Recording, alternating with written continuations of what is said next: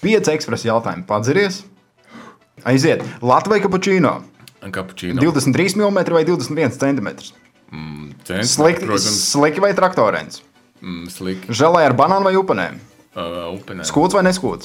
Skūts. Čau! Tu klausies Train to Win LV podcastu. Šis raidījums veidots, lai iepazīstinātu tevi ar dažādu riteņbraucēju pieredzi, treneru padomiem, kā arī lai palīdzētu tev kļūt par labāku sportistu. Mani sauc Ladislavs Podvīnskis, un es esmu šī podkasta veidotājs. Vairāk informācijas meklē Facebookā, Train to Win LV lapā. Čau visiem!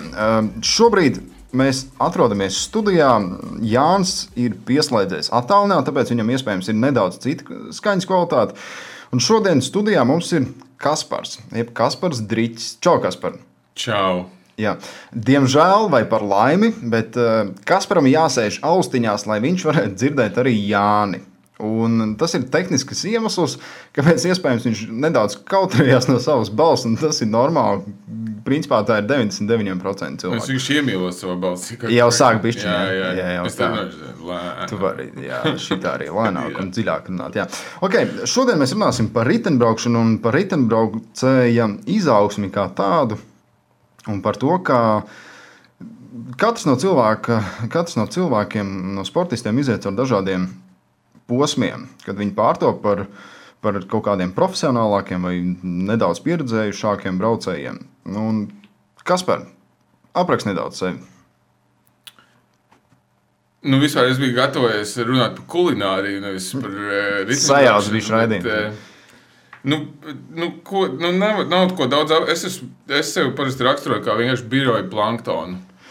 Pilnīgi parastu biroja planktonu, kas nekad nav trenējies nekur profesionāli. Bet ko tu uzskati par profesionālu trenēšanos? Piemēram, bērnībā vai jaunībā man nav bijuši strukturēti sporta treniņi nevienā sporta veidā. Līdz 4. klasē, kad es saksījos ar dejošanas skolotāju. Redz, tu jau... Bet tas bija, jebkurā gadījumā. Es kaut ko vienmēr esmu darījis, kaut kāda pašdarbība sportiska man ir bijusi, bet man nav bijusi nekāda, tas, ko mēs varētu saukt par bāzi, uz kuras es tagad izdomāju tur 27 vai 26 neatceros gados, tagad braukšu ar riteni. Tā nav bijis līdz ar to. Jā.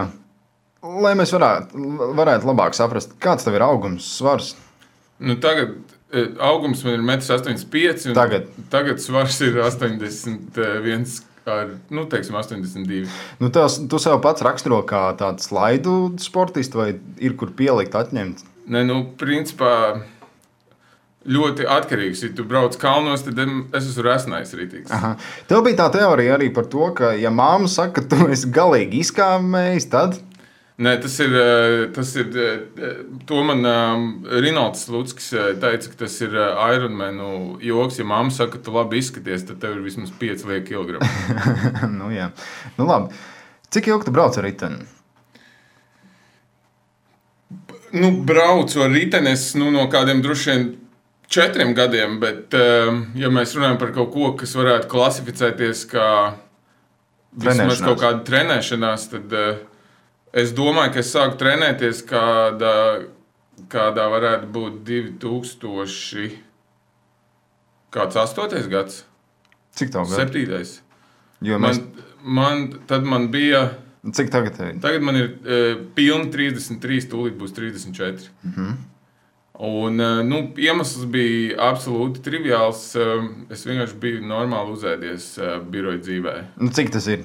Mans rekords ir 96 kg. Pie auguma 1,85 m. 96. Jā.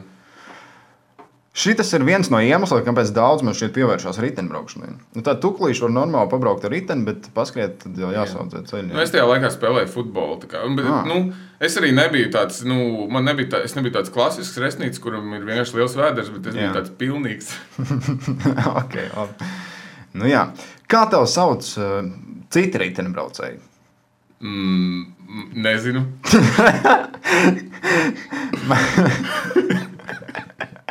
Es nezinu, par ko tu uzvārdā man sauc. Jā, kā?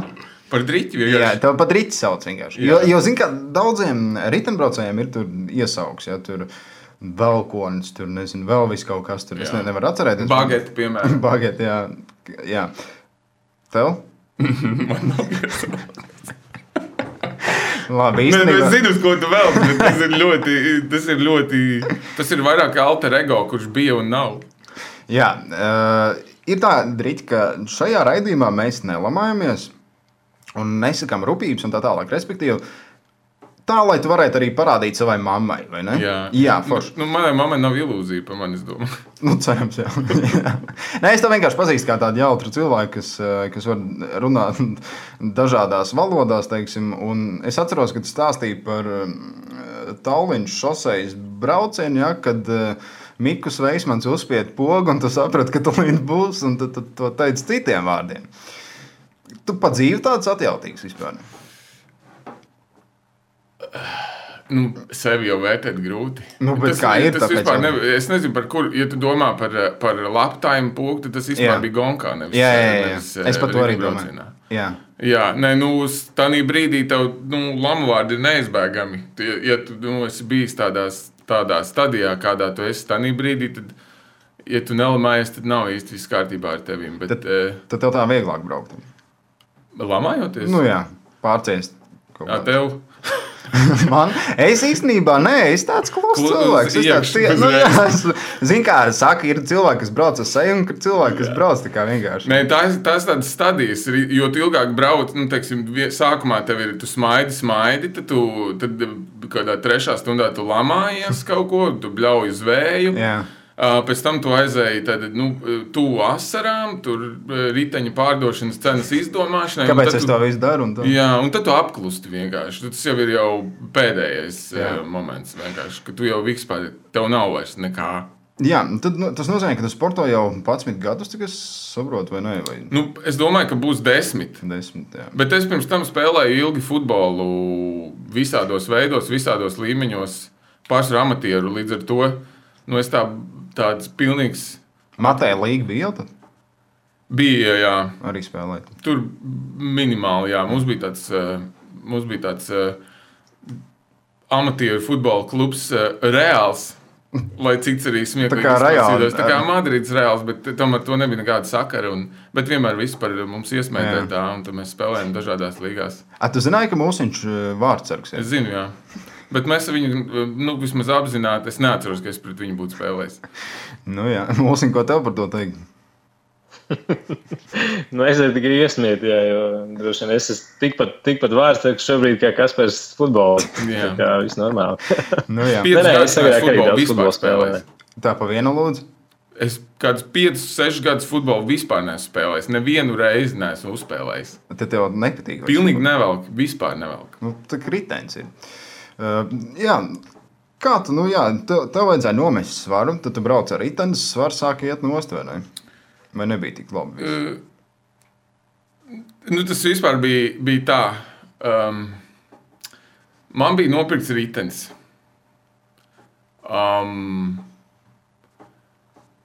Pirmajā gadā es ar riteni nobraucu, ja nemaldos, kādus 40 km pa Baložu mežiņu. Pirmajā dienā, jā? Pirmajā gadā. Pirmajā gadā. 40? Pirmajā gadā. 40 km.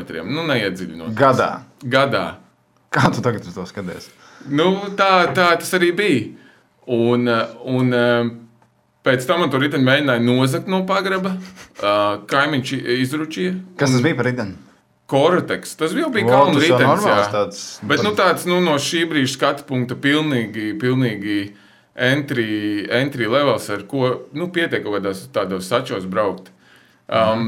Un, ja godīgi, laikam jāsaka, brālis vidējais mani īstenībā neapzinoties pats ievilka tur tajā visā. Tad viņš arī Viņš nopirka nākamajā gadā riteni. Un viņš saka, klausies, tur Cēsīs ir tā gonka no Cēsīm uz Valmieru. SEB-MTB. Aizbraucam. Es nezinu, 40 km daudz. Es tā zinu, necīt, tā gadā nobrauc 40. Jā, un ko? Viņš saka, bet aizbraucam. Mēs tā izdomājam. Es praktiski sevi uzskatu par cēsnieku, gandrīz vai man oma dzīvo Cēsīs. Es tur esmu mācījies netālu no Cēsīm un dzīvojis un tā. Vai aizbrauksim. Bet jāsaprot, cik tie 40 km ir, jo sajēgas tiešām nav. Ko mēs izdarījām? Mēs sestdienā pirms svētdienas gongas uzkāpam abi uz ričukiem. Paņemam, izbrauksim 40 km. Sestdien pirms svētdienas. Jā. Tas ir, viss tā arī bija. Mēs pa pilsētu izmaucam 42 km, lai saprastu, līdz Andrejam un atpakaļ. Nē, nav tik traki braukt. Normāli, braukt var vai ne? Nākamā dienā mēs aizbraucam uz Cēsīm uz Gonku. Man mugurā ir puķaini peldšorti, parasts kokvilnas krekliņš, kaut kāds vecās futbola tupeles, jo viņas taču būs dubļains, tāds, kurš nav žēl. Jā. Un pa 14 latiem gandrā nopirku ķiveri, jo man tur čoms strādāja un viņš man parādīja, ko, jo mēs neko nesapratu. Nebija lētākā gadījumā? Nebija lētākā, jo es zināju, ka es lētāko negribu. Es gribēju kaut ko tādu normālu. Nu jā, tu jau koratīgi brauc. Jā, un aizbraucam uz Gonkām, un es vēl šodien atceros tie čaļi, ka es kaut kāds tur beigu koridors loģiski, bet to laik nebija tur, viņi tur 11, tas bija kāds 7, 8. Ļoti saulaina diena, bija foršs laiks. Džeki kaut ko tur mauc pa kaut kādām rumbām, un tur sauc ciparus, ko pa ziemu tur ielikušies un kā trenējušies. Es skatos, domāju, Un ar Zandalām normāli arī. Pilnīgi neko sākam braukt. Es vēl biju čomam teicis, ka viņš arī var atbraukt. Viņš tāds tipu uzskatīja sevi par baigo, ka viņš brauc ar riteni bišķīt. Un viņš atbrauc to gonku mēs braucam, es to futbolu spēlēju. Man bija diezgan labi. Braču, ka es pusgonkā jau apdzinu. Tu varēji pālpot. Es varēju, jā, kaut ko. Lai gan futbols, es sapratu, ka viņš neko baigi nedod te riteņbraukšanai, bet vismaz kaut kāds bišķi fitness slavāks man bija. Jā. Un tā es to gonku arī nobraucu. Un Bračka arī nobraucu. Viņam bija grūti, bet pēc tam mēs kaut kā sapratām, ka varētu. Jā. Ka varētu. Un, man liekas, es vēl kādu posmu tajā gadā nobraucu, bet īsti vairāk ne. Un tad tā reāli es sāku, man liekas, ar 2009. Gada sezonu. Un līdz pat pagājušajai sezonai es biju nobraucis praktiski gandrīz visus sevi posmus pa tiem 9, 10, 11, 12, 13, 14, 15, 16 gadus. Es tur, uz kādiem rokas pirkstiem varētu būt kaut kāds 3-4 posms bija izlaists. Tad tā esi tāds pieredzējis sacensību braucējs, var teikt. Es esmu pieredzējis SBMTB sacensību. SBMTB, jā. Jā, es tāds neesmu, kurš baigi gonku pakāpies? sacensības. Tu zini, cik tu pakāpies apmēram vietas? Pirmos gadus es braucu ap 900 vietām. Pagājušajā gadā es nezinu, tā baigi tajās vietās galvā viņas netur, bet tā vidēji kādas starp 110 un 130 es varēju. Bet es neesmu pietiekami psiks, lai uzbrauktu augstāk. Man bail ir, es gribu būt vesels. Tad tu domā, ka riteņbraukšana tādā līmenī vairs nav adekvāta, vesela? Nē, tas ir tikai konkrētajā seriālā, lai brauktu tur. Priekšā tur bija šī jābūt dūlākam nekā es. Tu vari teikt arī tā kā foršos vārdos, bet nelamājoties. Es vēl neesmu nevienreiz domājis. Es zinu, bet tu iesildies, jā? Es mazliet iestiprināšu un papildināšu, ka principā tas, par ko viņš runā, nav fiziskās dotības, bet drīzāk tas ir daļai fiziskas dotības. Šķirminiekam jābūt. Jā, tās ir spējas braukt ātri vietās un situācijās, kad tev veselais saprāts principā saka par pretēju. Tas ir tas, par ko Kaspars runā. Jo, lai aizbrauktu, un kas ir ļoti būtiski, tīpaši pieminētajā seriālā, lai tu aizbrauktu no koridoriem, no aizmugures līdz priekšai, tev tomēr ir jāapdzen cilvēki. Tev nav vienkārši jābrauc ātri. Un tas ir, protams, tas, kas prasa, zinām, tādu, kā lai pasaka, pieredzi vai rūdījumu vai šīrmi, vienalga saucam to, kā gribam. Plus man vienmēr kaut kā sanāca, ka es dabūju braukt no 5. koridora, respektīvi es tā kā finišēju tur, kur ir kāds 3. Bet vienā gadā es aizbraucu komandējumā, izlaidu vienu posmu, un tad tā seriālā jocīgais veids, kā viņi iedala koridorus, man visu sezonu, es nobraucu 2 posmus, 3. es biju komandējumā, un pēc tam visu sezonu no 5. koridora man bija jāguņījās, kā saka, līdz priekšai, un cik tu tur vari, tik tu tur vari. Jā. Un tur fiziski es vēl varēju, bet brīžiem vienkārši tev trasi pa īsu. Jā, tā ir tā saucamā tautas, kā viņi sauc, tautas distance? Tautas klase. Tautas klase. Jā, tur pusotru stundā, principā. Bet šo svētdienu es debitēšu sporta klasē. Tu brauc šo svētdienu? Šo svētdienu, jo ir Madonas posms. Kāpēc sporta? Tāpēc, ka tu negribi no beigām braukt? Tāpēc, ka es braukšu tā, pakaifot, nevis tur... Tu vienkārši gribēji to zilo numuru, lai postot un tā. Nē, īstenībā tāpēc, kad man ir šī sezona, man ir tāda pavisam, es nebraucu seb seriālu, es nebraucu, es vienkārši pagājušajā gadā sapratu, ka es katru gadu braucu vienu un to pašu. Jā. Un tā kā, paliek boring, vienkārši garlaicīgi. Un tad es šogad izdomāju, ka vajag kaut kādus, man nav tā kā varbūt citiem amatieriem ir tāda, nepieciešamība sacensties nenormāli. Man nav viņa tik liela, man pietiek ar... Bet kāpēc tu cieti treniņos? Man patīk trenēties, es nezinu, Kā domā, riteņbraucēji ir tādi bišķi mazohisti? Viņi nav bišķi mazohisti, viņi ir konkrēti. Varbūt tas arī man patīk, es nezinu. Varbūt, jā. Jo, es ļoti bieži domāju par to, kāpēc es to daru. Es arī šo sezonu, kad ir čābīgs laiks. Jā. Es varētu iestiprināt savu viedokli par to, ko Kaspars saka, vai manu viedokli par viņu īstenībā. Ja viņš ar domā, ka viņš ir,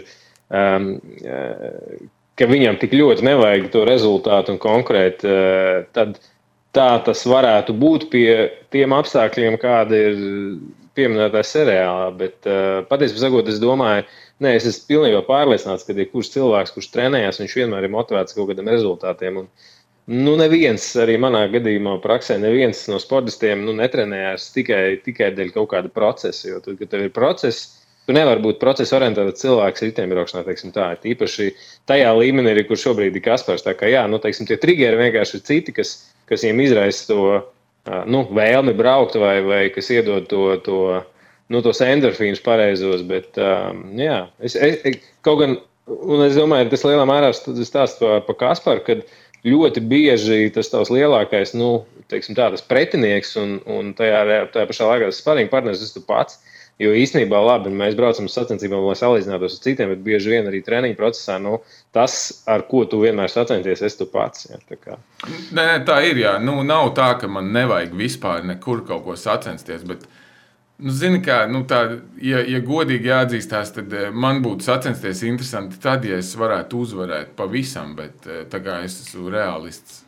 Tad tu brauc pa 5. koridoru. Pieklājīgā vecumā, tad man vienkārši, kā viņš saka, ir citi triggeri un citas vēlmes. Principā, sanāk, teiksim, tu 10. gadu sporto, cik sen tev parādījās šosejas velospēds?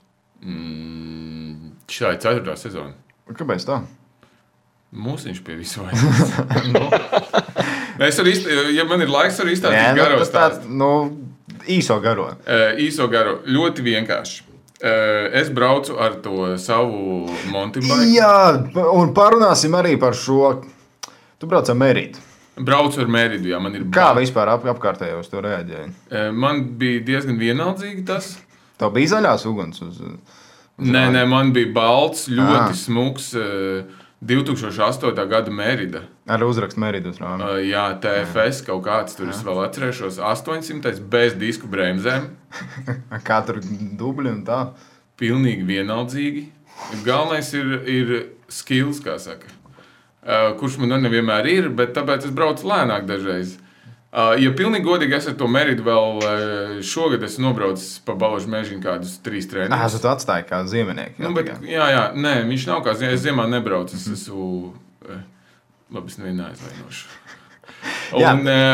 Šosēnieks. Respektīvi, es braukāju ar to Meridu, un es jau biju bišķīt tāds, tā kā, jau varēju pabraukt, un tad parādījās veikals MySport, un viņi tā kā rīkoja, es tur iepirkos, un es zināju, ka viņiem koptreniņi. Trešdienās bija koptreniņi, jā. Un es nezinu kā, bet es aizbraucu vienu trešdienu tur. Un tur bija mūsiņš, bet tā vēl nebija izšķirīgā tikšanās. Un tad mēs izbraucām. Viņš vadīja tos treniņus? Jā, viņš vadīja. Mēs braucām tur, viņš mācīja mums, rādīja, stāstīja. Man tā bija pilnīgi jauna bilde. Tur visi džeki pārsvarā šoseiniekiem.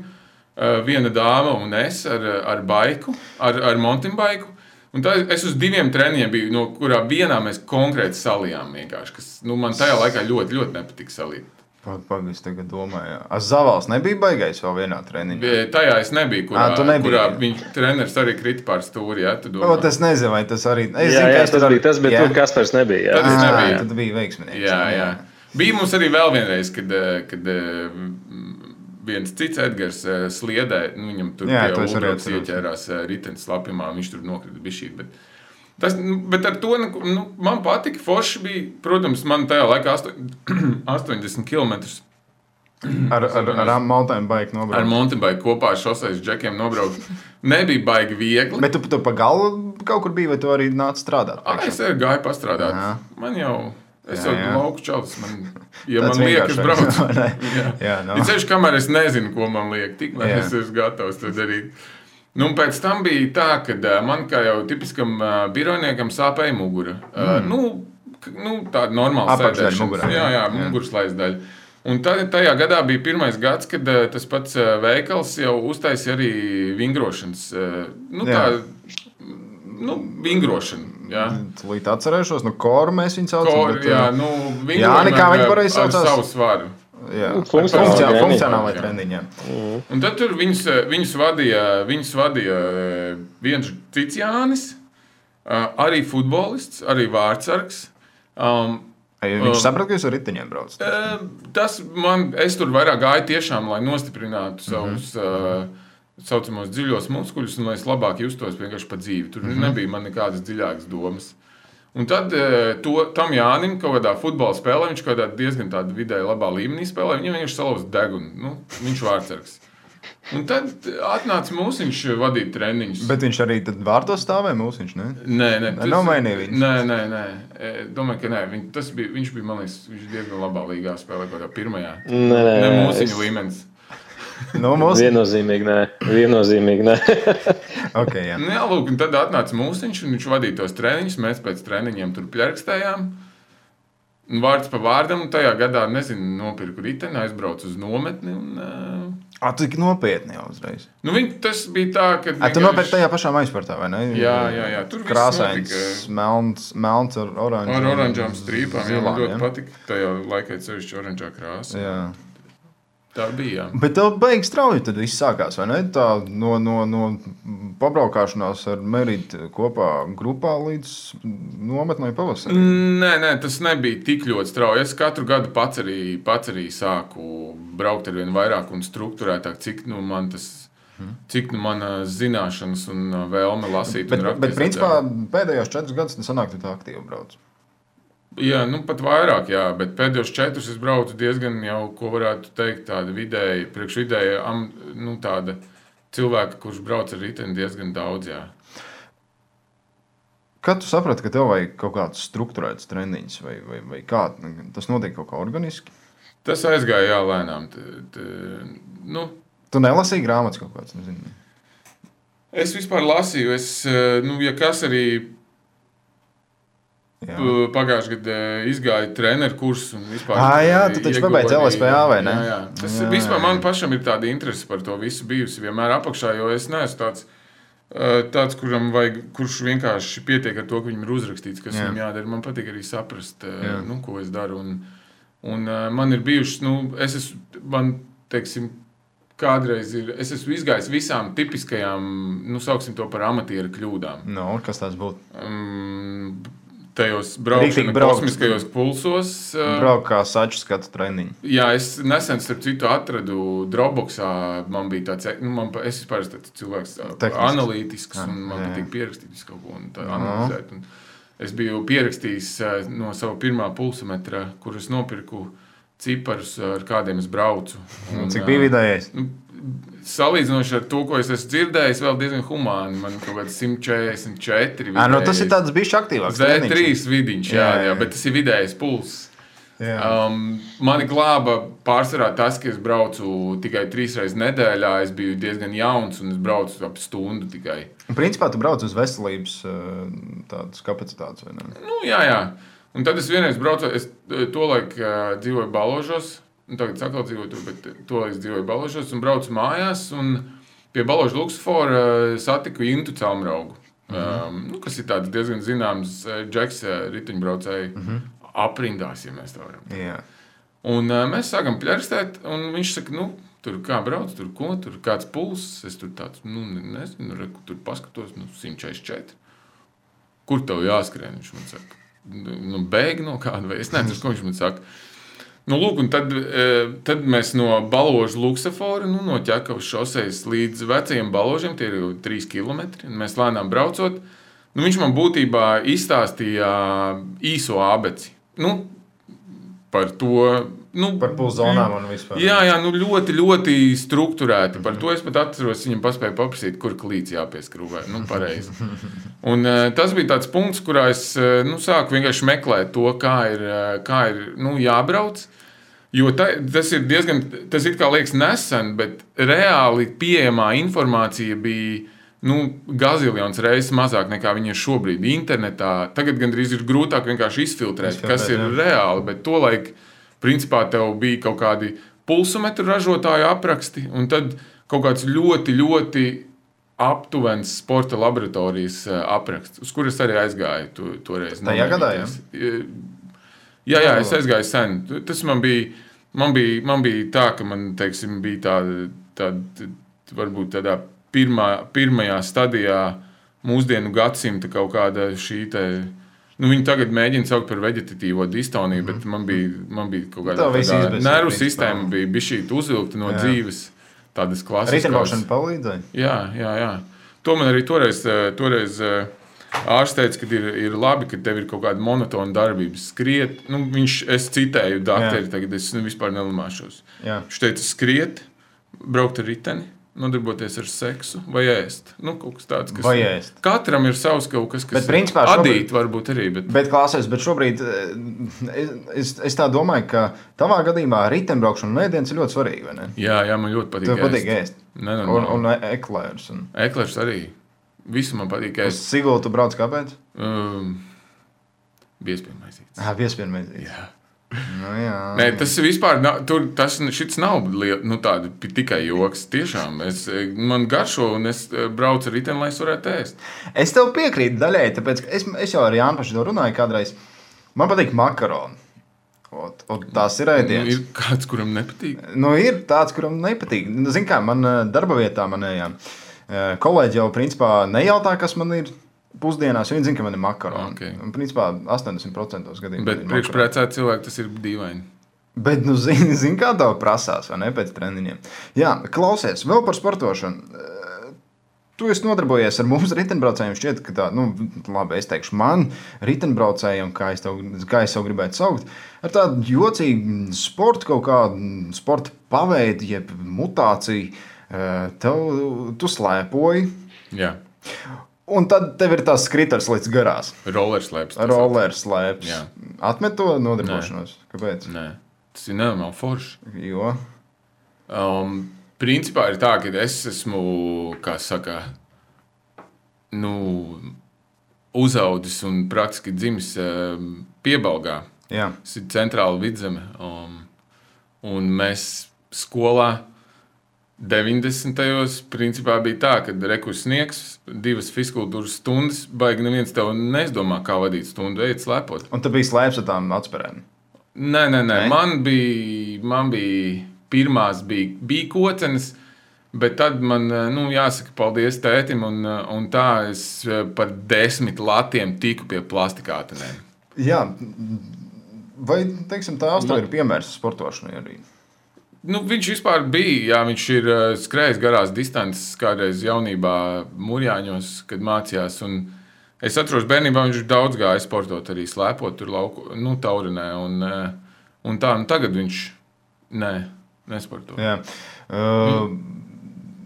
Man ir Jomīta, bija republikas līmeņa slēpotāji. Jā, tiem, kas nezina, es mazliet papildināšu centrālu vidzemi. Tas, ko Kaspars pieminēja, tas uzreiz viss sapratīs, kāpēc slēpošana. Tāpēc, ka tur ir apkārt tālaukstam, tur blakus priekuļi, biatlona trasa. Līdz ar to visi cilvēki, kas tur ir, kas tur dzīvo, kas tur uzauga, viņi faktiski uzauga slēpēm. Tā vai savādāk diezgan saistīti. Ja, Kaspars nav izņēmums. Jā. Un vienkārši es tās rollerslēpes nopirku tāpēc, ka tad, kad es kādreiz braucu ar riteni šī tik nestrukturēti, tad parasti visi zina, un visi, kas brauc, mani sapratīs, ka augustā tev ritenis ir līdz vienai vietai. Tu negribi uz viņu kāpt virsū. Un tad vai kaut ko, kustēties alternatīvu, jo tie eklēri jau jāēd. Un tad es nopirku tās slēpes, jā. Jā. Bet, teiksim, šobrīd, tūlīt augusts būs. Nav atkal tāds siena bez. Mēs izglābāmies no Beša aizbraucot uz Šveices to Grand Fondo. Šveices Grand Fondā, jā. Pagājušajā raidījumā ar mūsu mēs par viņu runājām. Tas bija tas trakais, es viņam teikšu par trako, jo es nevaru iedomāties, kāds ir 3 kalni, 1000 metru kāpums katram, vai ne? Ja es pareizi runāju, apmēram. Un, jā, šobrīd es pieaicināšu arī Kalvi. Kalvi, tās mikrofons laikam strādā. Sveiki! Tas ir Kalvis, kuru jūs dzirdēsiet arī kādā no nākamajiem raidījumiem. Kas viņš ir un kāpēc viņš arī ir šajā studijā un tā tālāk. Jo šobrīd, šodien mēs rakstījām 2 raidījumus, bet raidījums ar Kalvi iznāks kaut kad vēlāk. Pastāstiet nedaudz, puikas, par Grand Fondo pašu. Kalvi, kā tev patika? Man ir līdzīgi, kā jau Kaspars teica, pasākums vienkārši izglāba motivāciju šogad. Vai te bija tik traki? Jā, par cik es arī Latvijā nedzīvoju, man steps nav pieejams, tad Grand Fondo pa lielam bija 2. sacensības tikai šogad. Tad variet iedomāties, kādā motivācijas bedrē jūlija beigās tu var būt, kad ārā ir plus 15, tu visu vasaras brauc jakā, rociņās, kājiņās, un tev nav sacensība. Kas tas ir? Grand Fondo. Būtībā tas laikam varētu būt tāds Latvijas vienības brauciena alternatīva, ne? Tikai ar 3 augstākās kategorijas kalniem. Vispār mēs braucām mēs sākām to startu tam Grand Fondo, un pirmā kalna apakšā mēs ar mūsiņu diskutējam, es klausies, kas tas ir Grand Fondo? Vai tas tā varētu stāstīt? Nē, lai saprastu to konceptu, kāds ir radies. Kā mīties vispār? Jā. Nē, vispār, kas tas ir? Šitā. Jā, un mums viņš, kas nezinu, tā visi it kā, kad lielākai daļai, kad saka Grand Fondo, visi saprot, kas tas ir, bet tā, izstāstīt otram nevar. Tā kā vienības brauciens. Nē, es šodien izlasīju, kas tas ir. Stāsti. Grand Fondo izrādās no itāļu valodas tulkojas kā lielais brauciens. Un tas būtībā ir pasākums, vispār varbūt pat vienības brauciens kaut kur atbilst bišķīt, bet viņš parasti nav tik īss kā vienības brauciens. Tad savācās cilvēki, pirmais bija tikai 70. gadā, 1970. Savācās pāris tūkstoši cilvēki, un tad viņi brauc par diezgan garu maršrutu. Itālijā noteikts, ka nedrīkst būt Grand Fondo īsāks par 120 km. Un parasti ceļš ir tāds, ar skatiem bagāts, ar smukiem kalniem un tad kaut kādi vietēji vienmēr dala, brīvprātīgie dala kaut kādu ēdienu un tad ir kaut kāds laika kontroles tur vai sākumā un beigās, vai kā šī gadījumā bija, manuprāt, ļoti labs formāts, kad laiku ņēma tikai kalnos, respektīvi ir kaut kāds kopējais laika limits, bet viņš nav ierobežots. Tu brauc līdz kalnam kā gribi, pie kalna ir laika kontrolas pīkstulis, brauc kalnā, atkal pīkstulis. Tā kā jūs braucāt? Mēs dažādi braucām. Tā kurinājāt? Kalvis normāli kurināja. Kalvi kādu kurināja? Nē, man jau arī jāsaka paldies mūsiņam. Cik vati bija? Vai ne, viņš bija rekur bez bikesplīt, bija salicis cipars, kur Garmins tev vienkārši bļauj virsū, ka tev ir jāminās. Nē, beigās jau bija ok. Vecuma grupā es biju 5. Un kopvērtējumā es atbraucu 19. Pagad, tas sanāk, tu šitos 2 atstāji, vai ne? Un aizbrauc prom? Viņiem bija šitā, kā tur dabas sauca, pirms pirmā, viņiem tur uz elektrisko gan tur bija darīšanas, bet... Kas var čurāja uz elektrisko ganu? Nē, neviens nekur nečurāja. Tev jāsaprot, laistī no pudeles ūdeni. Pirmkārt, klausītājiem jāsaprot, ka pret kalvi mēs mūsiņas vienkārši rasnoļi. Un kalnā tas ir, galvenais, jā. Mums ar kalvi ir 15 kg starpā. Līdz ar to tie apmēram vienādiem augumiem. Man ir 1,83 m, un uz Grand Fondo, man liekas, man bija kaut kāds 66 kg. Viņš ir dievējs, vai ne? Ko lai dara? Jā, un tu aizbrauc prom no viņiem. Man jau arī nebija kur likties. Mūsiņš bija cipars salicis ar vārdiem, ka apmēram bez bleķa atpakaļ nenāca. Un sākām braukt. Un tas pirmais kalns vēl Gohardpās vēl ir ar bruģi. Un tur, man liekas, mūsiņam bija vislabākie vārdi, ka mūsu sliktie Latvijas ceļi, mūs ir norūdījuši. Pa bruģi salīdzināt ar pārējiem. Tas ir plakanais bruģis, vai ne? Jā, viņš tāds, kā viņš būtu kaut kāds skaldīts, plēsts, laikam, būtu pareizāk teikt. Un, un tad 3 reizes. Vienīgais tas, ka atšķirībā no citiem, man bija standarts 39,53 zobi, un aizmugurē man bija kasetē, man bija 28,11. Tu gatavojies kalnu posmu, ja? Kur tad es gatavojos? Kā var redzēt, tad 28 baigi sagatavojās. Jā, jo... Stiprs vienkārši. Nē, no pieredzes es arī esmu ar 23,11 aizbraucis, kur uz Koreju 10% kalns braukt, tad ātri tu nāc pie prāta. Nē, mūsiņu vārdā atkal, protams, viņš jau uzbrauks. Nē, pirmos 2 arī tīri ok uzbrauc. 3. Tad, kad tu 2 stundas gan arī jau esi braucis, tur ar kadens 70, apmēram 70. Tu augstāk principā nevar, vai ne? No kadens pacelt. Tieši tur tā problēma arī ir, ka tu kadens nevar pacelt, ja tev nav tie attiecīgā ātru pārnesums. Tad pēdējā, kas bija arī visaugstākā, tad ir tā, ka jau tur beigās. Bet kas notika starp kalniem? Čiliņš. Jā, atsēdēšanās? Nē, tur nav nekāda atsēdēšanās. Tu uzbrauc kalnā, tad ir milzīgs galds ar visādu ēdamo. Ne baigi milzīgs, nevajag tā, ka... Principā tu brauc kalnā tikai tāpēc, lai ēst? Nē, principā es braucu kalnā, lai brauktu kalnā un vienkārši ķertu kaifu, jo tur tie skati bija tā kā pastkartēs visu laiku. Man dažreiz gribējās apstāties arī kalnā braucot nobildēties, bet es domāju, bišķi tādu sacensību elementu vajag. Bišķi jāpēc. Jā, uzbraukšanu tad. Jā. Un tu uzbrauc kalnā, pēc tā pīkstuļa ir tā ēdināšanas zona, un tad tu vari pieliet pudeles, fļagas, lai saprotu arī riteņbraucēji, par ko es runāju, kuras pudeles vajag pieliet. Un tad bija kaut kādi dažādi, tur krosāni, šokolādes, žāvēta augļi, koliņi varēja iedot. Kas tavs favorīts bija? Krosāni, protams.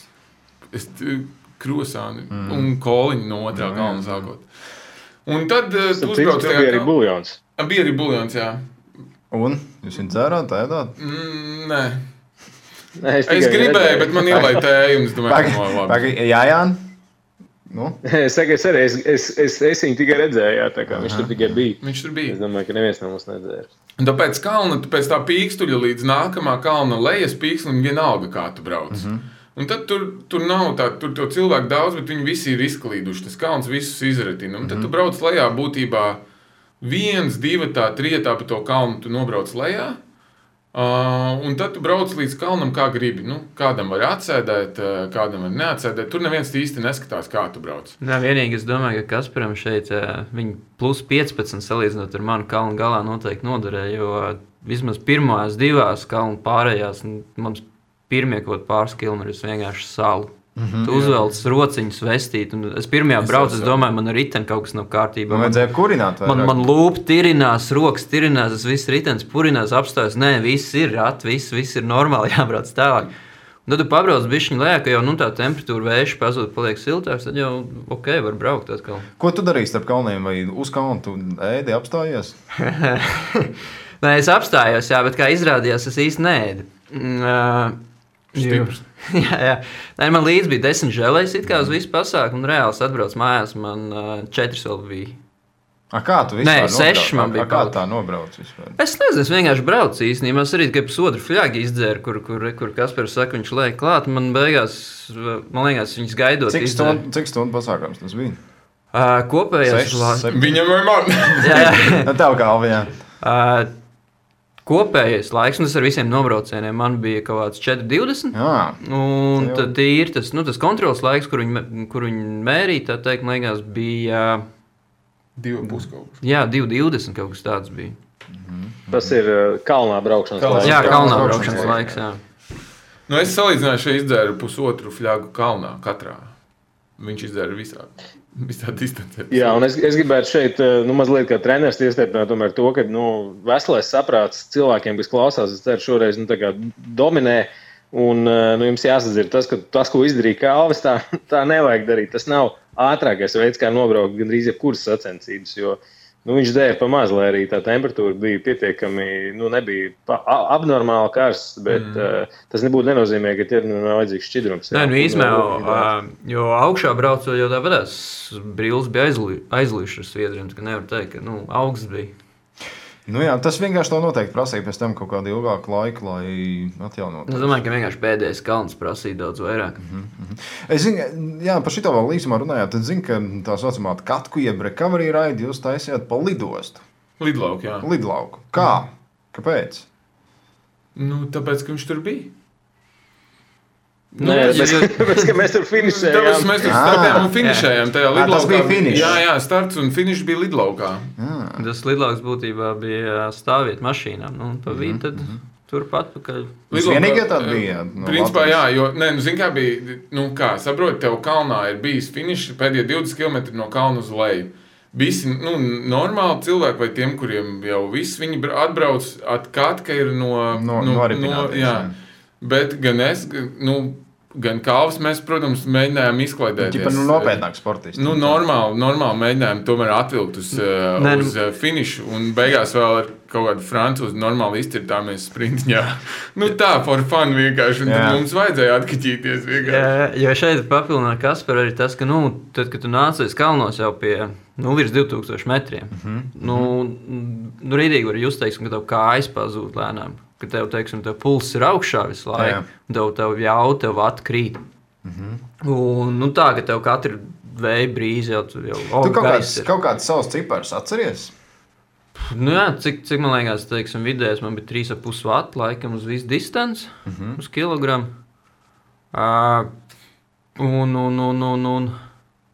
Tas ir tā, tu to kalnu tur brauc, man liekas, kaut kādu 200. Man liekas, pirmais uzbrauc, tā ar tīriem vatiem, man liekas, pirmais bija kaut kā 275, man liekas. Tu zini, cik tev vajadzēja braukt? Vajadzēja virs 300 reālīs. Tavs iznāciens. Jā, viņam, protams, ka vajadzēja virs 300 braukt. Un iespējams, viņš tur arī būtu varējis braukt, ja viņš būtu pietiekami daudz ēdis, dzēris un, sekojas arī visām citām. Treneru norādēm, jā? Jā. Bet tu viņam uzplitēji pa pakaļ, lai viņš šauja prom, vai kā jūs tur, kurā brīdī jūs atbirāt viens no otru? Nē, mēs jau sākumā sadalījāmies, jo mēs, mums bija ar Kasparu, tā teikt, zaļā pietura, kas ir absolūti, tāds, visi, kas ir braukuši sacensības, principā, visi zina to, kad, vismaz vienreiz aiziet uz tualeti ir, vienkārši must have. Un, mums kaut kā izpalika, mums bija vienreiz faktiski, bet vienreiz pa maz. Mēs braucam un aprunājām. Tas, kā reiz tas Kaspar pieminētais brīdis, kad vajadzētu kā apstāties, jo tāpēc, ka kalns garš un muļķīgi vest kaut kādu lieku šķidrumu. Un šis bija brīdis, kad mēs kā ausi aizbrauc un mēs palikām, faktiski mēs palikām pēdējie, bet tas tajā brīdī absolūti nebija svarīgi. Tas nebija. Tas īstenībā, es domāju, tādiem latviešu mentalitātei palikt pēdējiem un nejusties par to svarīgiem ir diezgan jocīgi. Man tas neuztrauc tajā brīdī. Kas tur ar to elektrisko žogu beigās? Beigās viņš nebija laikam elektrisks. Nebija? Nē. To mēs nepārbaudījām, Kaspars ar citu. Mēs nepārbaudījām, jā. Mums bija citas darīšanas svarīgākas tajā brīdī. Vēl viena pēdējā kalva atziņa par Gran Fondo. Zem 2000 ir daudz vieglāk dzīvot, tāpēc arī mums vajadzēja kādu beigās, jo, kā Kaspars teica, abiem pēkšņi parādījās elpi, kā arī, kur mūsiņš arī teica, pēkšņi arī 300 vati man parādījās, kad jau sajūta finiša garš, un kad var elpot un griezt. Ja viņam bija francūzs, tad man bija austrālietis, ar kur mēs karuselī aizgājām līdz finišam. Un arī bija tā lielākā atziņa, teiksim, kas tiešām tev notiek virs 2000 metriem, jo savādāk it kā arī liekas, citreiz, ja tu skaties vienkārši absolūtos metrus, tur 3, 4, kaut vai tur 5000 būtu, ja viņi visi ir salīdzinoši zem virs jūras līmeņa, tas ir pilnīgi cits stāsts, ja tev ir jāuzbrauc tur augšā, kur jau tur koki neaug, un gaisa nav. Jā. Man ir viena atziņa no šī braukt. Tas man personīgi arī bija pirmais tāds, atskaitot nometni, respektīvi īsto ārzemju brauciens ar riteni, ja neskait kaut ko, kas ir tuvu. Un es īstenībā visiem, kas brauc ar riteni, iesaku tomēr atrast savu sacensību, savu formātu un varbūt vienā sezonā man ļoti. Es domāju, ka diez vai ir bijusi kāda sacensība, ja to, daļai to var nosaukt par sacensību, kur es esmu tā izbaudījis. Tas tāpēc, ka bija tās pauzes starp... Tas tāpēc, ka nav tā kopējā stresa uz to nenormālo tesiņu. Tev ir tāds, it kā ir sacensība, bet tajā pašā laikā tev nav, man ļoti patīk braukt kalnā, lai arī es esmu par esmu priekš kalniem, bet man patīk. Nobraucienos es neesmu tāds nāzis, ja, tāpēc man patīk braukt augšā. Un tie skati, kas tur bija, vienkārši es tiešām vienā nobraucienā apstājos nobildēt, jo, vienkārši amazing tiešām. Un es tiešām iesaku aizbraukt, ja gribās ja ir apnicis slīpēt viens un tās pašas sacensības, sacensties ar kaut ko mistisku, tur, kaut ko jāsacenšos, nezinu, ko darīt. Aizbrauciet. Tās varbūt kādas ar mountainbike sacensības vienalga. Vienkārši aizbrauciet bišķīt, pabaudiet kaut kādu citu formātu, citu valsti, citu braukšanas kultūru un citas lietas. Un apskatieties pārtiks veikaliem darba laikā. Jā, kas notika ar to Šveicē? Jūs iebraucāt kurā dienā? Piekdienā. Vienu dienu pirms 2 dienas. Mēs iebraucam ļoti normālā laikā, jā. Nē, tas ir austrumēropiešu fērs. Kas notika? Mēs vienkārši esam pieraduši, ka pārtiks veikali visu laiku strādā, un mēs par to nedomājam. Līdz 10, tur 11. Jā, vienalga pie mums tu ēdienu dabūsi. Mēs piekdienā aizgājām uz veikalu, bet saprotam, kā jau, kas ir kaut kur braukuši, saprot, ka baigot, tur kalnu ar ēdienu nevajag piepirkt, jo parasti nopērk par daudz. Mēs vienojāmies nopirksim vakariņām brokastīm, un pēc tam rītdien, sestdien, piepirksim, ko vajag. Viss kārtībā, sestdiena, super laiks kalnos. Mēs, kā saka, latviski čilojam, izbraucam treniņu, atbraucam atpakaļ, tad mani personīgi izslēdza kalnu gaisa paguži, pieceļamies un pilnīgi vispār neviens no mums nesavilka to, kad tūlīt jau 3 veikali pus 4 taisa ciet un Bet jūs zinājāt, ka tā izciet? Mūsiņš izrādās zināja. Mēs nezinājām. Mēs vispār pilnīgākajā atslābās. Jāni?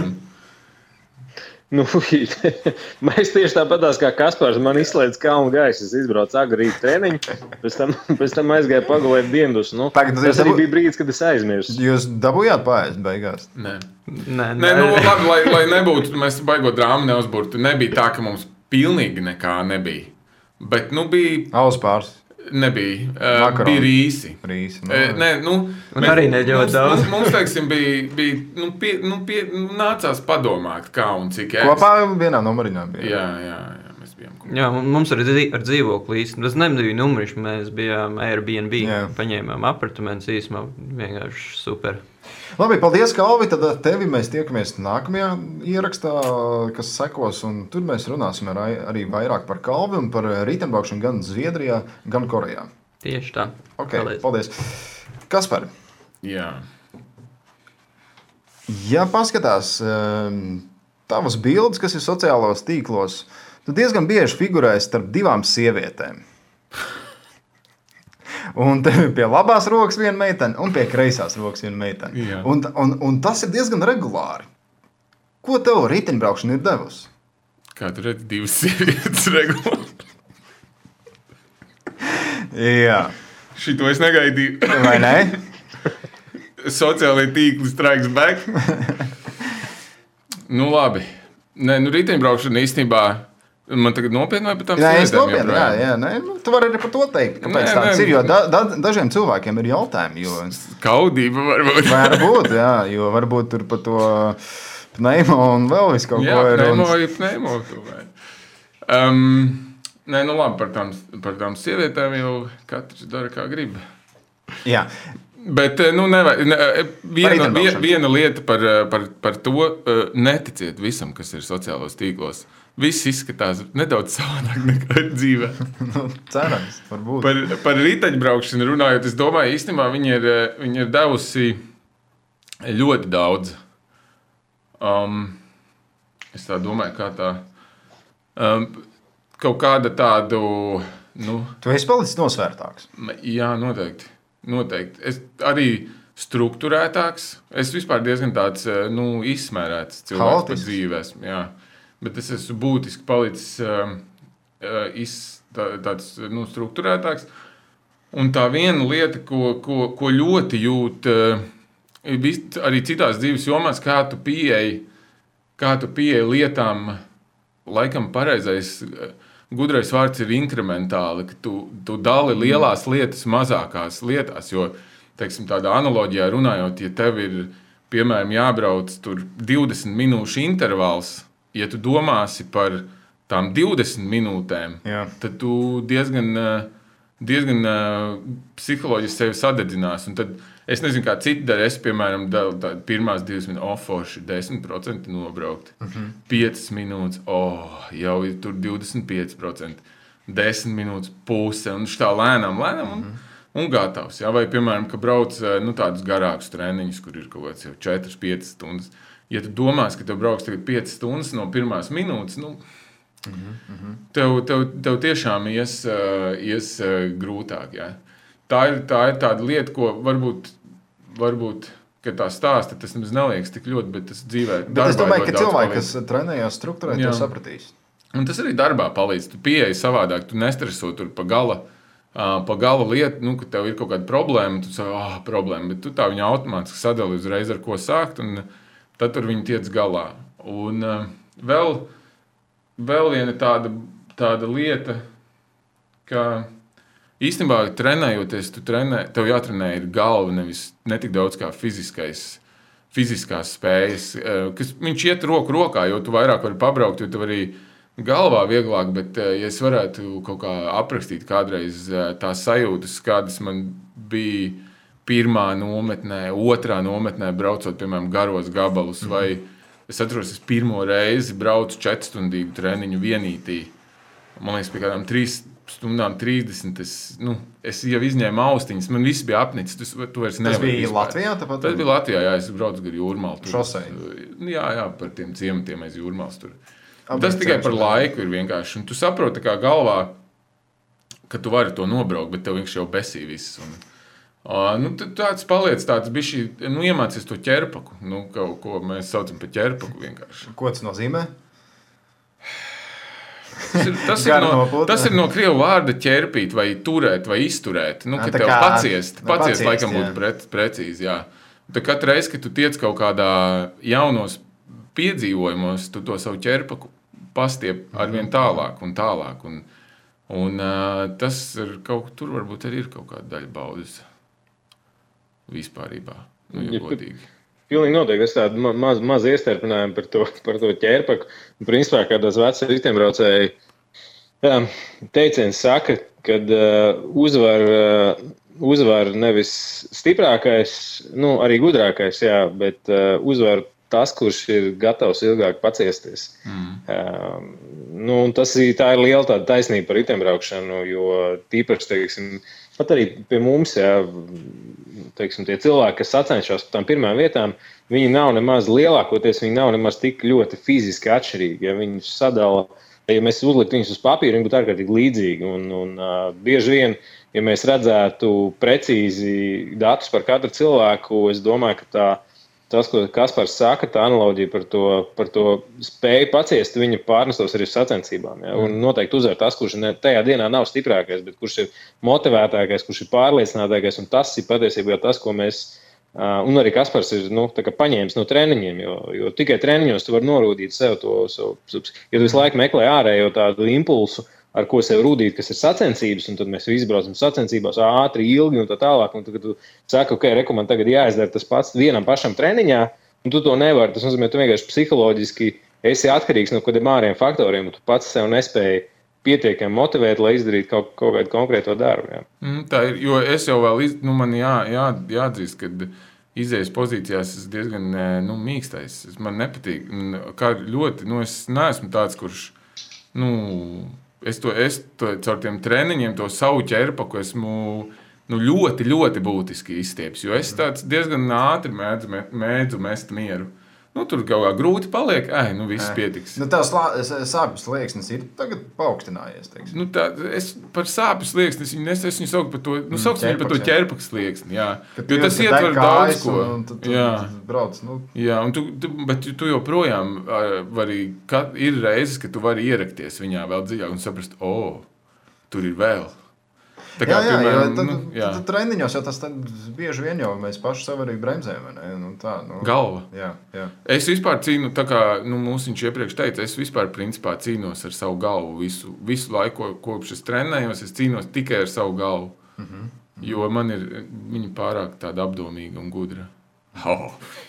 Jā, klausies, skatoties uz tavām rokām un piedurknēm, tev ir tanlains, tāds riteņbraucēja tanlains, vai ne? Jā, man ir vairāku līmeņu. Tev ir dažādi man ir dažādi krekliņi, jā, un tad man ir vairāku līmeņu. Bet es ceru, ka tev nav tas krekliņš bez rokām, bez rociņām. Tu domā tāds kā, nē, nav. Tā kā vestīgs tikai. Nav, jā, tas ir labi. Kādā veidā un kāpēc tu atnāc pie tā, ka ir jāskuj kājas? Jo 15. gadā, pat 16. gadā tev vēl bija neskots kājas. Šis ir otrais gads. Šis ir 15. vēl bija neskots. Jā. Kas notika? Es salūzu. Es ritīgi ilgi turējos pretī, jo es vispār pa dzīvi tāds. Tev Džeki tagad pa vecenu nesaukā? Nē. Stāsti. Es nezinu, varbūt kāds saukā, bet neviens acīs nav pateicis. Jo ir pasakiet. Nē, principā es jau pa dzīvi tāds, kurš pret traumu plūst, un kad tur čaļi sāka, tie, kas arī bija tādi paši čaņi, kā es sāku skūt, es teicu, nē. Bet tagad ir tā, ka es skatos, kaut kas nav šitam Džekam. Tas tik jocīgi. Tas ir reāli jocīgi. Bet es kaut kā, man vispār tā kā ik pa laikam patīk kaut kādu piedūrienu. Kā tu zini, man patīk kaut kā piedūrienu uztaisīt. Un tad, manuprāt, pagājušajā gadā braucot uz nometni, es domāju, labi. Ko, attauks taču. Un tad es savu ziemas bārdu nodzinu un noskūju kājas. Jā, pareizi, tas bija bārda arī. Jā. Un kad tu vienreiz esi to sācis darīt, vismaz uz sezonu, tu esi parakstījies uz šito lietu. Pa ziemu vilnu atlaidi? Pa ziemu atlaidi vilnu. Arī augšā? Tikai augšā vai arī apakšā un augšā? Tieši kur apakšā. Zinīt, tā kā. Jā. Nē, es to domāju ar to tanlainu. Ne visu, kur augu, tur arī, lai auga. Kā tev bija tā pirmā sajūta, kad tu to darīji? Zini, naktī pamodos, domāju, bāc sievieti blakus. Es saprotu, nē, viens guļ joprojām. Tā dažreiz ir. Tad, es iesaku tiem, kas ir reāli sajūtās vienu tur noskujīt kājas. Būs tāds pāris nakti, būs kāds guļ blakus. Jā, kā Austē aizkadrā māja kaut ko, nezinu. Es vienkārši rādu, Pagaid, jā, vēlreiz. Es rādu vienkārši, lai noskuju vienu kāju. Vienu kāju. Jā, tas arī, tas tāds, protams, daudziem cilvēkiem tas ir tā, nesaprotami, bet es nezinu, man tagad es negribētu, kad ir tās spāles apakaļ. Jā. Viņas arī vairs neizaugt tik forši tā bija. Jāni, jautājums no tevis. Jā, Kaspar, mēs par spēlēnām kājām izdiskutējām.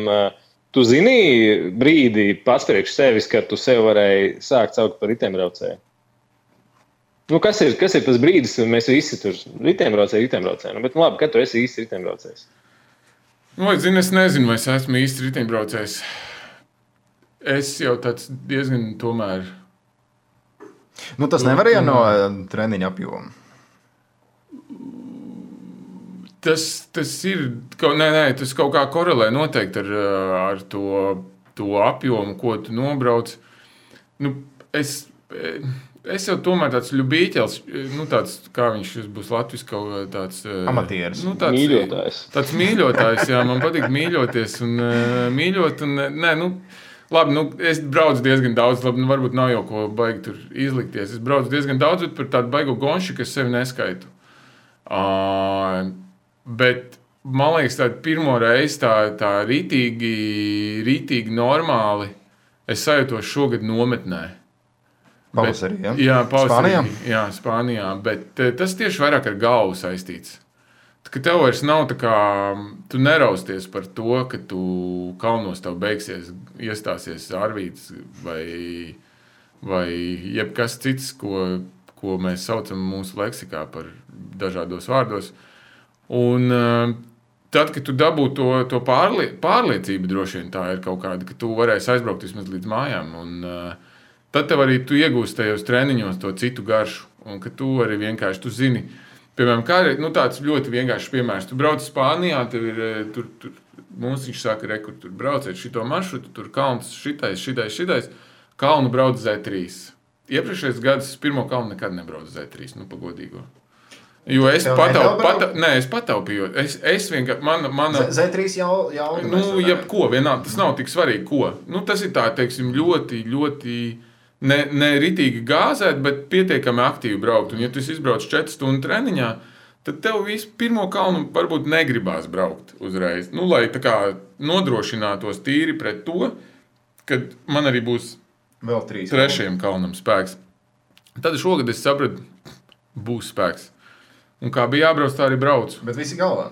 Visi galvā. Nē, tiešām tas ir vispār nav... Jā, grūti jau tādiem cilvēkiem, kur man nepazīst, saprast, cik kāds siers es esmu vispār un kāds siers es biju. Līdz ar to tas ir tikai par galvu. Tev, protams, jābūt līdz bišķīt ir tai fiziskai varēšanai, ja? Bet es domāju, ka to gala rezultātu nosaka galva tikai tur. Bet arī atpūtai noteikti vajag dot laiku un... Tu nopelnīji vakar brīvdienu un biji uz koncertu, vai ne? Nē, vakar man nebija brīvdiena.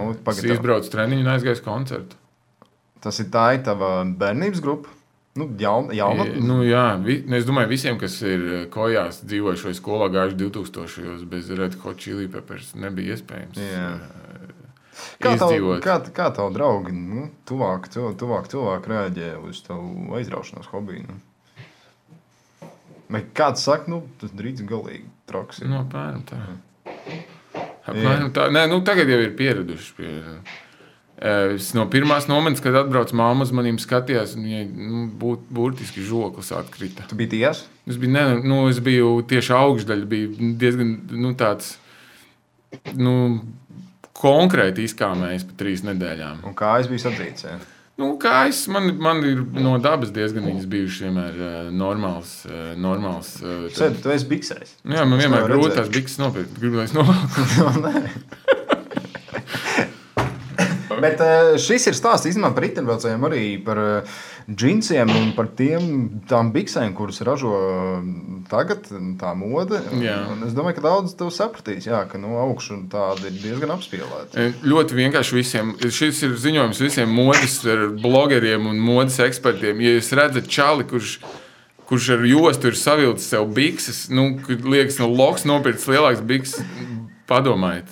Varbūt viņš ir riteņbraucējs. Es zinu, kā es redzēju Knopiņam, Kristaps Knops, viņam bija feisīti ielikts, ka viņš tāds tā kā leggings bezmaz uzmērīt. Viņš ir tik... Viņam izteikti, jā. Viņam droši vien vajag kaut kāds leggings. Spandeks viņu gumijas vietā. Jāni, vēl ko tu gribētu pajautāt Kasparam?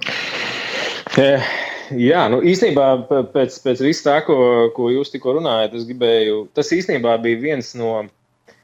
iemesliem, kāpēc arī es gribēju Kasparu uz sarunu, jo viņš patiesībā sakot ir tāds labs piemērs cilvēkiem, kurš nav tipiskais šīs sacensību dalībnieks, kurš ir īstenībā no tāda šī vienkāršā seba braucēja izaudzis par normālu riteņbraucēju, arī Kaspars ir tagad tāds diezgan kautrīgs izteicienos par sevi, bet viņš jau ir kaut kādu laiku riteņbraucējs.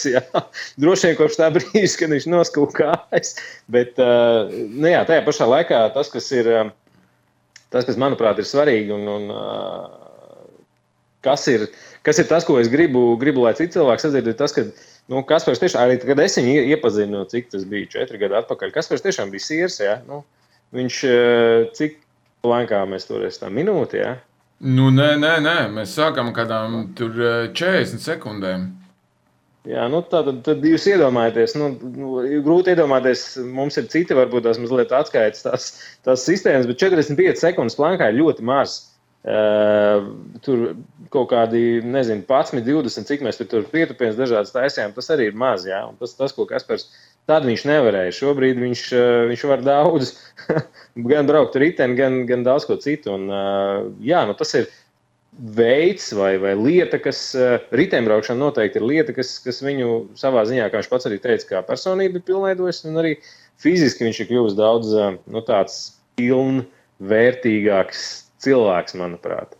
Bet, šajā sakarā es tev gribēju kādreiz uzdot vienu jautājumu, kas Es nezinu, vai tu uz viņu spējas atbildēt, bet vai tu zini, kas tev ir svarīgākais velosportā, vai kāpēc vispār velosports? Kāpēc ne biljards, jo principā tas ir vieglāk. Arī futeni spēlēt ir vieglāk. Vai slēpošana, piemēram, kas nav vieglāk. Es domāju, tam nav nekāda tāda, tāda baigā, tur ir droši vien virkne sakritību. Kas zina, ja es būtu ticis pie rollerslēpēm 2008. gadā, diez vai es būtu riteni varbūt braucis. Jo man jau bija klasiski tas, ka es tobrīd, tajā pirmajā gadā nobraucu tik maz ar to riteni, jo, zin kā lauku čalim likās, te Rīgā te visi psihi taču brauc tā, ka kuras uz tā ceļa rādīšos. Man taču bail, tur Baložu mežiņš priekš tāda biroja resnīša, kāds es biju, nav tā piemērotākā vieta, kur braukt. Un kas zina, ja es saku, ja būtu bijušas rollerslēpes, tad varbūt es arī nebūtu nemaz ar riteni sācis braukt. Es domāju, tā tāda virkne sakritība, tur tas, ka es biju normāli uzēdies, pirmais punkts, tad es kaut kā sāku braukt, loģiski man kaut kā iepatikās. Tad otrais būtiskais punkts, kad es satiku tevi. Un tagad es tiešām bieži vien domāju, kāpēc es braucu. Jo, principā jau ar tagadējām zināšanām es, piemēram, svaru varētu noturēt ēšanu tikai mierīgi. Man nevajadzētu tur kapulēt 5 stundas. Bet pieredums jau paliek, zin kā? Nē, tā ir narkotika kaut kāda loģiski. Tie endorfīns tevi stimulē. Šogad, tas, kas man šogad ir, tas man atkal, es vienmēr esmu reāli rausties no tiem garajiem braucieniem. Es vienmēr domāju, tie čaļi nav normāli. Tur, piemēram, skatījos uz flaksu un domāju, come on, čali, kas ir, kā tu vari kaifot? Kaifot pēc, piemēram, nezinu, kaut kā tik grūta un ka viņam ķer kaifu, ka viņš brauc tur kaut lietu nenormāli. Ko es daru? Tev tablets vajag dzert. Bet tagad šogad es domāju, vēlns, vai kaut ko tādu, vai es gribu Hāņu nobraukt, piemēram, uz ko man likās 100 km ar baiku. Beidziet, priekš kam? Tā kā varbūt, kad es arī kaut ko arī eju tajās viestās, kaut ko apēdis, kaut kādu riteņu braukšanas tur. Varbūt man šits vispār būs, rīt brauksim 5 stundas, padomāšu par šito. Jā, arī par ēšanu un par vispārējo. Jānis mums stāstīja, ka tu biji no tiem, un kas arī ir diezgan dabīgi un organiski visiem tiem, kas ienāk bišķi nopietnākā riteņbraukšanā, viņi saprot, ka ar parasto pārtiku nepietiek. Un tu biji arī no tiem, kas teica, ka ne, šito pulveri es nerīšu un tādu izotoniku netaisīšu. Jā, tas izklausies normāli, tā kā, pulveri magnāts. Nē, vispār jau ēšana ir daudz svarīgāk. Kad tu pamēģināji želēju pirmo reizi? Pirmīt man ar citu pārtrauc, kad es stāstīju par klasiskajām amatieru kļūdām. Pirmā bija pulsi, bet pie tiem es pateicoties Intam nonācu ātri. Un tas īstenībā, atgriežoties bišķī, tas man bija viens liels pluss, sākot strukturēti trenēties, jo patiesību sakot, es biju kādus 2 gadus diezgan pamatīgi nobraukājis ar zemiem pulsiem.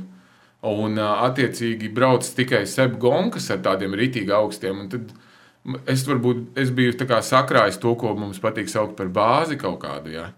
Un tajā pašā laikā es nebiju, galīgi tur to sirdi tādu uzaudzējis lielu un neinertu, jo es biju braucis tās Gonkas. Tā kā, manā gadījumā tas bija tāds pluss, jo lielākai daļai amatieri jau nepatīk braukt garos treniņus, viņi grib gāzēt. Otra lieta bija tieši šīs te braukšana uz ūdens. Manā galvā visu laiku, jebkurš pulveris, ko tu ieber, asociējās ar kaut kādiem džimu čaļu, tur visu šito nevisai legālo lietiņu. Tas bija manā galvā tā, un es braucu ļoti ilgi uz ūdeni. Un želējas neēdu gonkā, un nekādu ohidrātu vispār. Un es atceros Rīgas velomaratonu. 80 kilīši.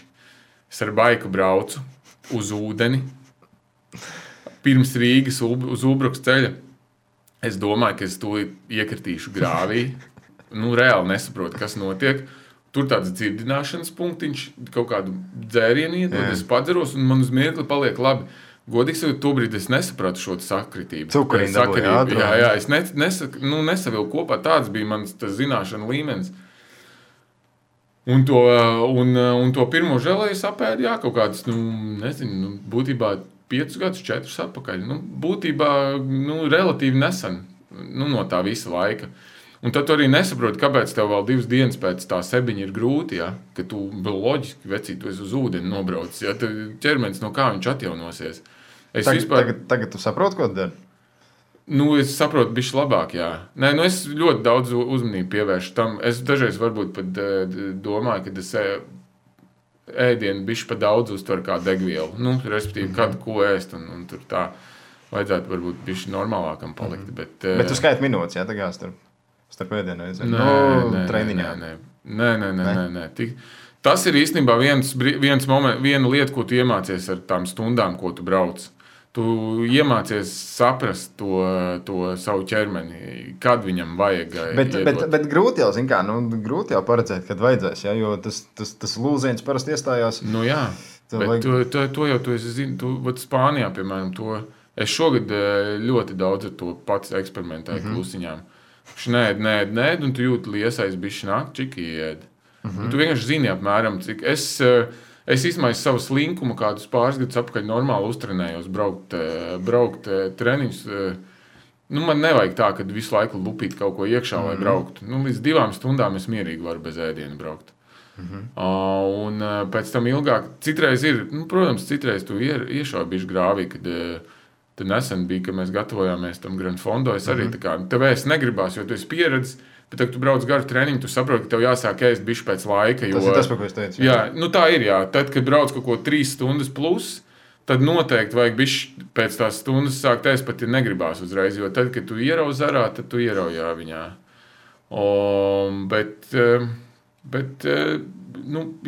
Želē nav nekāda tur. Nav nekāds dopings, to silti iesaku tiem, kas sacenšās kaut ko brauc. Citu veidu pārtika, vai ne? Jā, tu vienkārši šķidri rohidrāti, vienkārši, vai šķidrs benzīns. Jāni? Jā, man ir... Tev ir vēl kaut kas?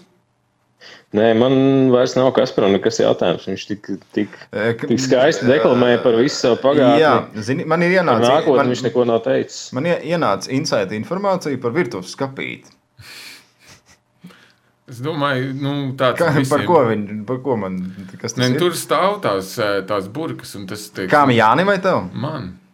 Kas tas ir? Es domāju, arī Jānim, arī tev, un kur arī Kalvim. Viņi tāds skapīts ir visiem. Nē, man tāds skapīts vēl nav, bet es zinu, par ko es runāju. Es esmu redzējis to skapītu. Nē, bet tur nekas tāds... Es zinu, tāds brutāls. Bet skapīts ar dažādām garšām, vai tur ir dažādas... Dažādas garšas, ir dažāda tipa vieliņas. Dažādi izotonika tur un tā. Bet tur īstenībā, ja tas vienkārši tā no malas cilvēkam, tas izsaka aptiekārs. Vai ne? Farmaceits. Jā, farmaceits, kaut kāds doperis vai vēl kaut kāds sliktie vārdi, bet reāli tur tev, teiksim, ir 2 veidu recovery, 2 veidu fļagā beramais, respektīvi long energy vai kaut kas ilgiem treniņiem un izotoniķis. Un pa lielām tur, vēl kaut kādi vitamīni dažreiz stāv, ko kaut kad ziemā vajag un viss. Tur jau nekā tāda hiper nav, bet tā smuki tāda vienā plauktiņā to visu esi iestatījis, tad tas izstāst tāds... Tu tā netīšām, davai, es te uztaisīšu kafiju, tad tas skapīts, un tu citā skatās, vecīt, kas tad tas tev? Nē, es cilvēkiem vispār vairs neuzbāžos, ne stāstu, jo viss ir gudri un... Nē, posto Facebookā savus workouts. Dažreiz. Garos gabals. Dažreiz, jā. Ja ir kāds stāsts bijis. Bet, ja ir kaut kāds stāsts, jā, vai kaut kāds foršas bulsiņas ir bijušas, vai kaut kāds vēl kaut kas, bet... es domāju, kad es vienu daļu es nepārsteigšu ar kaut ko, es tur kilometri, tos, kas paši brauc, tas ir ok, tie, kas nebrauc, tiem vienkārši jau defaultā ir pieņēmuši, ka es esmu psihopāts un man nav dzīves. Bet, lai es tur tagad, nezinu, man nav neviena džima selfija, es domāju, kad pienāks brīdis, kad es pacelšu krekliņu un nogildēšu. Tev ir džima selfijas? Ir nopietni. Nē, tas čals, kurš. Nē, tev ir Jims Selfijs ar Mikusu, tevi, Jāni, varbūt kā Austra arī. Nē, tas bija Uldis Sedliņš. Tas ir Spānijā, tas neskaitās. Nu, jā. Nu, ziemu priekšā varēs baroties, audzēt muskuļus, taisīt selfijas. Ziemā jau jāsēž uz diētas. Labi. Jā, par šito mēs vēl kādreiz runāsim arī. Jāni, vai tev ir kaut kāda pēdējā lieta, ko tu gribētu pateikt Kasparam? Es gribēju, man procesa laikā radās jautājums. Pašam pilnīgi reāls jautājums, kas par man kā tam trenerim, ko darīs nākošais gadu, zini? Nē, vēl. Nē, tas ir labākais. Reku, te atkal ir tā, ko es nosaucu par inkrementālo pieeju. Es skatos līdz 30. septembris Hāņa. Es zinu, ka tad beidzās sezona. Tad es kaut kādas 2 nedēļas nedarīšu pilnīgi neko. Ēdīšu to, ko gribās, un aizbraukšu varbūt kādā ceļojumā beidzot. Tādā, kurā nesporto. Nolaidīs riepas šosvainīgiem. Jā, nevajag jau tik ļauni, bet vispār aizvedīšu uz apkopi vai kaut ko. Un tad jau sāksies tas gatavošanās periods, un tad jau izdomāšu, bet noteikti liksim kaut ko. Es sapratu, ka jāliek kaut kādu piedzīvojumu klāt. Nav jēga braukt nepārtraukti vienas un tās pašas gonkas, jo mēs kā amatieri, ko mēs ķeram kaifu, no kā mēs ķeram kaifu tajās gonkās? No vai 120. vai 150. vieta, vai 80. vai 90. Man liekas, ka tas nav īsti. Katram savs, es nenosodu nevienu, katram ir jāķer kaifs no tā, kā viņš ķer kaifu, bet es domāju, ka es noteikti gribu vēl uz kādu ārzemju gonku aizbraukt. Noteikti. Forši. Paldies, Jāni, par sarunu, par atbalstu, par jautājumiem, par to, kā trenerim arī noteikti ir interesanti paklausīties ilgāk savu sportistu.